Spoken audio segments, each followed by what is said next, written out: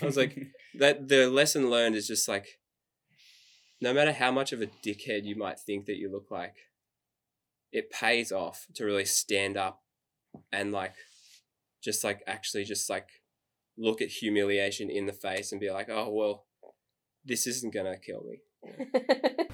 Welcome to the worst gig of my life. I'm Joe Lucas. And I'm Isabella Tilley. Together we chat with musicians, bands and comedians about the worst gigs they've ever played. This week we have Hugh F and his worst gigs involving fights, open mic nights, begging people to watch him play and playing while sick. This episode contains bad language and drug references. This show is unsuitable for people under the age of 18. Enjoy the show. The worst gig of my life. Well, probably one of the worst, like, kind of humiliating experiences I had was kind of, I don't know, there's so many to think about, like, especially in high school. But like, it's kind of like you've got to iron out all of your humiliating experiences to actually like just be able to like feel okay about having just a shit gig all the time. But like one that I really remember is probably supporting Stonefield at the SSNA club like a few years ago. Because it's like, you know, like if you're like a support act in the music industry and you're like supporting some big dog, you kind of just like treated like a little, like, you know, just like whatever, just don't go anywhere near anything. Like you're just fodder for the big band to come on. But the thing that made it so bad was just there was like all these crazy aggro Aubrey folks. I mean, I love Aubrey, but they were all just like, I think they were like, just like, they probably took MDMA at a family RSL or something, you know, like naturally. Yeah. It's like it's what you do. And they're just picking fights with the bouncers, like, and you could see them fighting while we were playing. And the awkward thing was like, it was a really like family environment, but like the people weren't allowed. There was like a square surrounding the stage and people weren't allowed up to the stage with a drink, but there was just illogical because like they considered it like if someone spilt it, someone could slip over or something. Whereas like bouncers were getting beaten up over there. And then, yeah, so we were playing and then like people couldn't come into like up close and watch with their drink in hand. So like nobody was there. Just like everyone was like 20 meters away. And there was like, but my niece was like dancing and like going crazy. She was like a little toddler. So that was kind of fun. It's like, yes, Naraya. And then, yeah, so it was just a weird thing because an establishment should just have like, you know, and the funny thing was there's plastic pints. So like they weren't going to like break any glass or anything. So like, I don't know.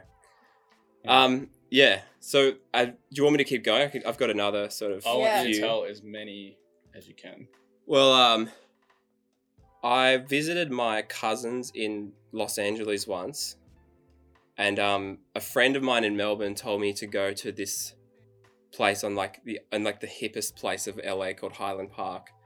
It's a really nice area of town, but they said, oh yeah, you should like go have like see if you can go to the open mic here, and so I was like, yeah, that'd be sick. I'll like see if I can get. I got a hold of like a family member's guitar and then like I went there and it was like an $80 Uber trip because I didn't realize how fucked the traffic is in LA.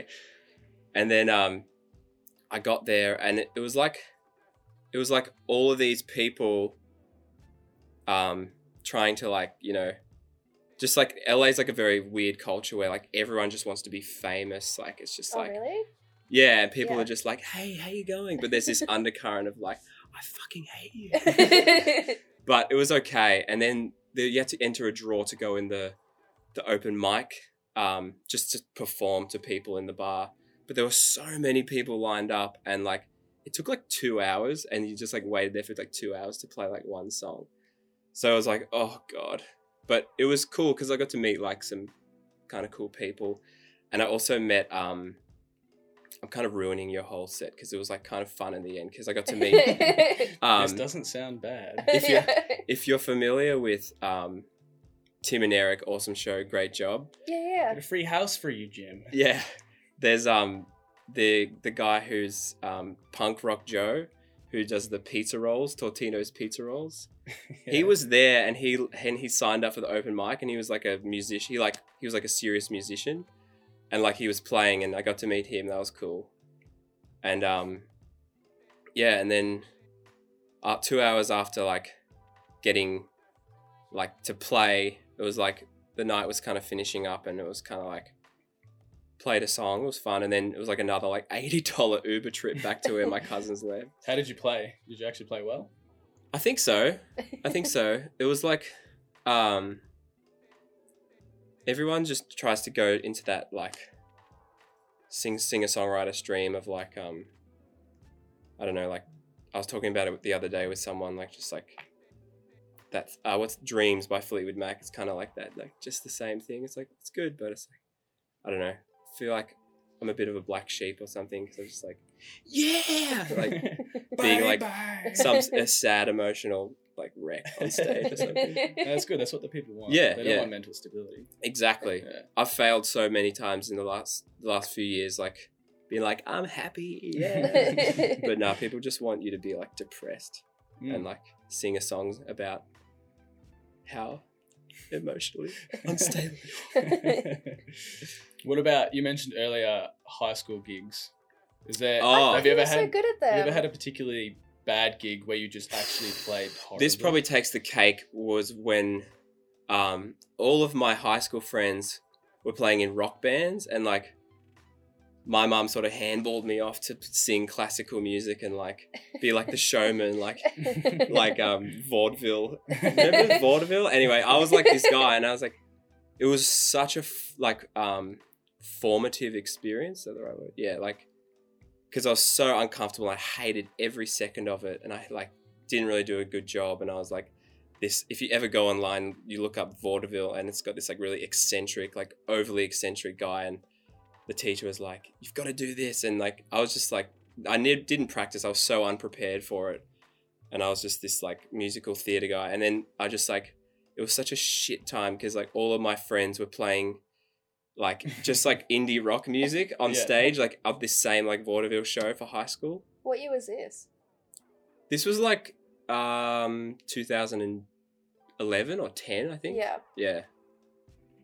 But I was the Tin Man the year before that, and how was that? That was good. It was definitely kind of like crappy because I was not really doing what I really wanted to do, but I didn't have the guts to like just tell people like I don't want to do that. Fuck that. Controlled. Yeah, I was just like beauty pageant. Yeah, I was just so scared of like someone being disappointed in me if I was like gonna do something else. So it was like it's weird. Really opening up here. But this is good. Yeah, another pretty weird experience, or like just like another overall generally weird experience is just like going to like I've played at like a few weddings and like kind of raucous parties, and like I haven't been able to get like my band or anything together in time, and so you just kind of like play your original stuff and you're just completely drowned out by people just socializing and stuff, which is fine, but like it's kind of just like really disheartening. You gotta like stay strong for like your original stuff because people are just like, it's not even like they don't even give you the time of day to make up their mind of what they think of you. They're just like don't even pay attention. Been relegated to background music. Yeah, you're literally just like a tree, like playing a guitar. People playing at bars and like no one's watching. I'm just like, oh man. Yeah. It's alright, it's a stepping stone. It's character building. Yeah, it is, definitely. But like on top of all of those like terrible, like just mundane experiences where like I've had to play these gigs, I've had so many like magical times where I have to force myself to like really get people involved in how to entertain people like without just like standing and singing. And one really good instance of that, which could have turned out to be a terrible gig, was I got a gig in Chapel Street last year, and they wanted me to load in. They wanted my band. I was like, I can't do my band. Like everyone's off the radar.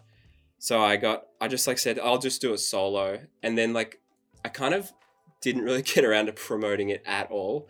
So I rocked up. It was Death. Have you been to Death or Glory in Chapel Street? No. It's just this underground dining area and a bar just filled with people at the time. And then upstairs was this kind of about this size room stage.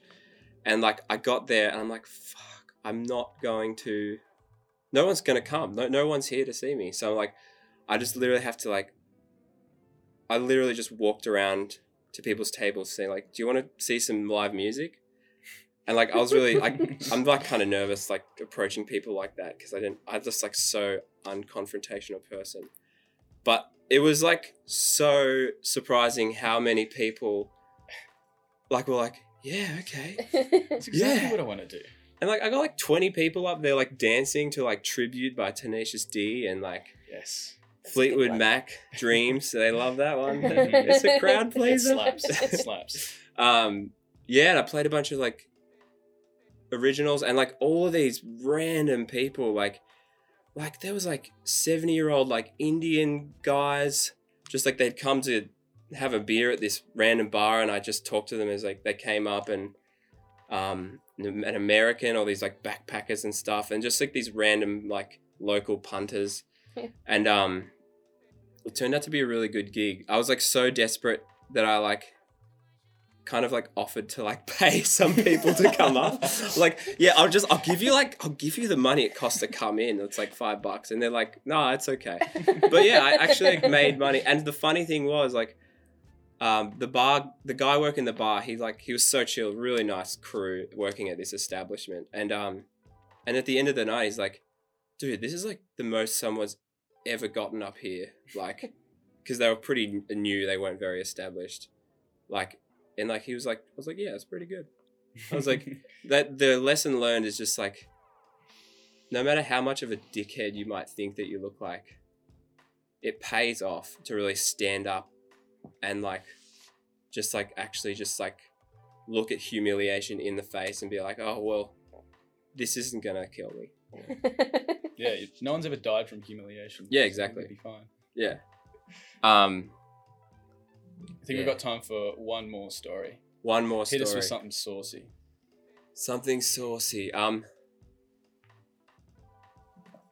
got notes here. Hang on. I just got to remember. Shamelessly looking at these notes I wrote down. You've played too many shows, Hugh. Oh god. Is it updated? It's Google Drives. Technology, hey? Yeah. Oh, okay. So this probably one of the most challenging experiences and just so bad. Was I went on a mini tour of Melbourne, Canberra, Sydney, and Wollongong last year with my good friend John Moen. And I took the train for the first time in my life from Albury to Sydney. And I got the flu on I came down with the flu from the train, and I was traveling around doing this, and I still played all of these shows, and I was literally I had to just die half an hour before the show and just lay there in a shivering sweat and then just completely no energy, and just muster up everything inside me to go and sing for half an hour, and then I just go back into that state. And I did that for 5 shows over the course of 7 days or something, and it was just so demanding. And I can just do anything now because I did that, but it was just terrible because I don't know, I just felt bad because I wasn't really socializing much. But all the social interactions that I did have were really good because I was too exhausted and like too sick to like feel socially anxious. So I just did not give a shit. And I think it came across as like a good, like I had made a good impression of people watching me sing and stuff. Yeah. So hell yeah. Yeah.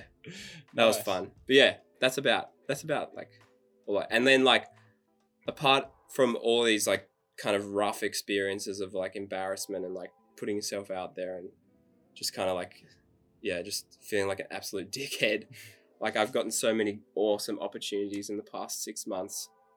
I got to support Darren Hanlon, and then I was lucky enough to tour America in February supporting Chastity Belt. So that's awesome. And they took me under their wing, and that was so much fun.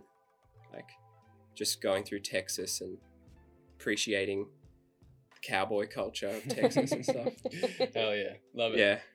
Well, Hugh, thanks for coming on the show. Really Thank you so much for having me. Now, sorry if I talked your leg off. No, we love it. I like it.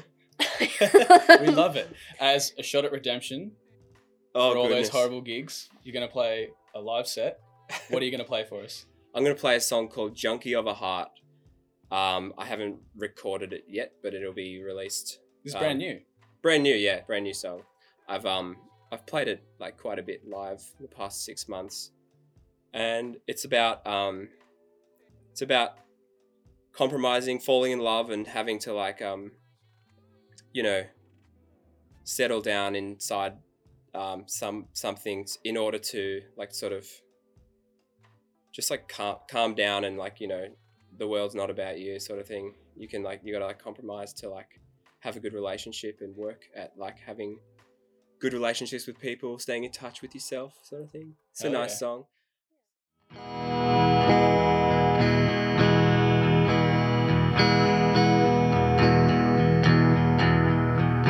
You know me, I know you. You pick your poison, I eat my fruit. You like it hard when you found something good. You ease me sweetly, just like spring air. When I was younger, without a care. Coming of age just does not compare. My junkie of a heart, or lest we fall apart. Good things that come inside, good things that come alive. You led me on like chasing smoke. I was convinced it was no joke. You fooled me sure, and you sent me back for more. Set in my ways, I was alone. Those sunny days just left me stoned. Until I found there are better games to play. My junkie of a heart,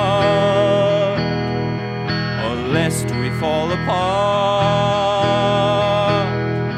I'm tying up my ends, I'm trying for a start.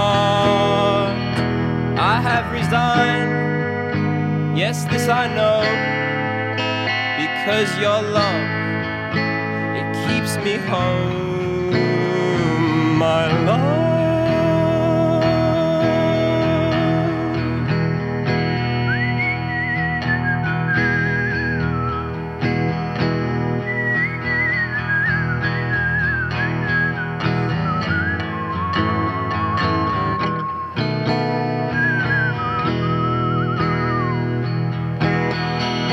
Just when I thought there was no show, you spurred me on, you let me know that I am young, forever young.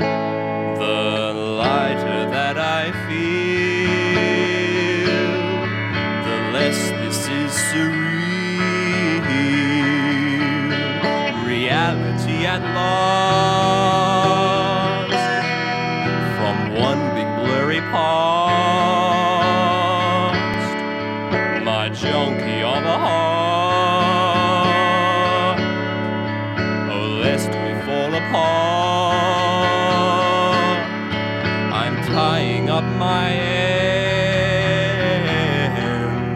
I'm trying for a start. I'm trying for a start. Thanks.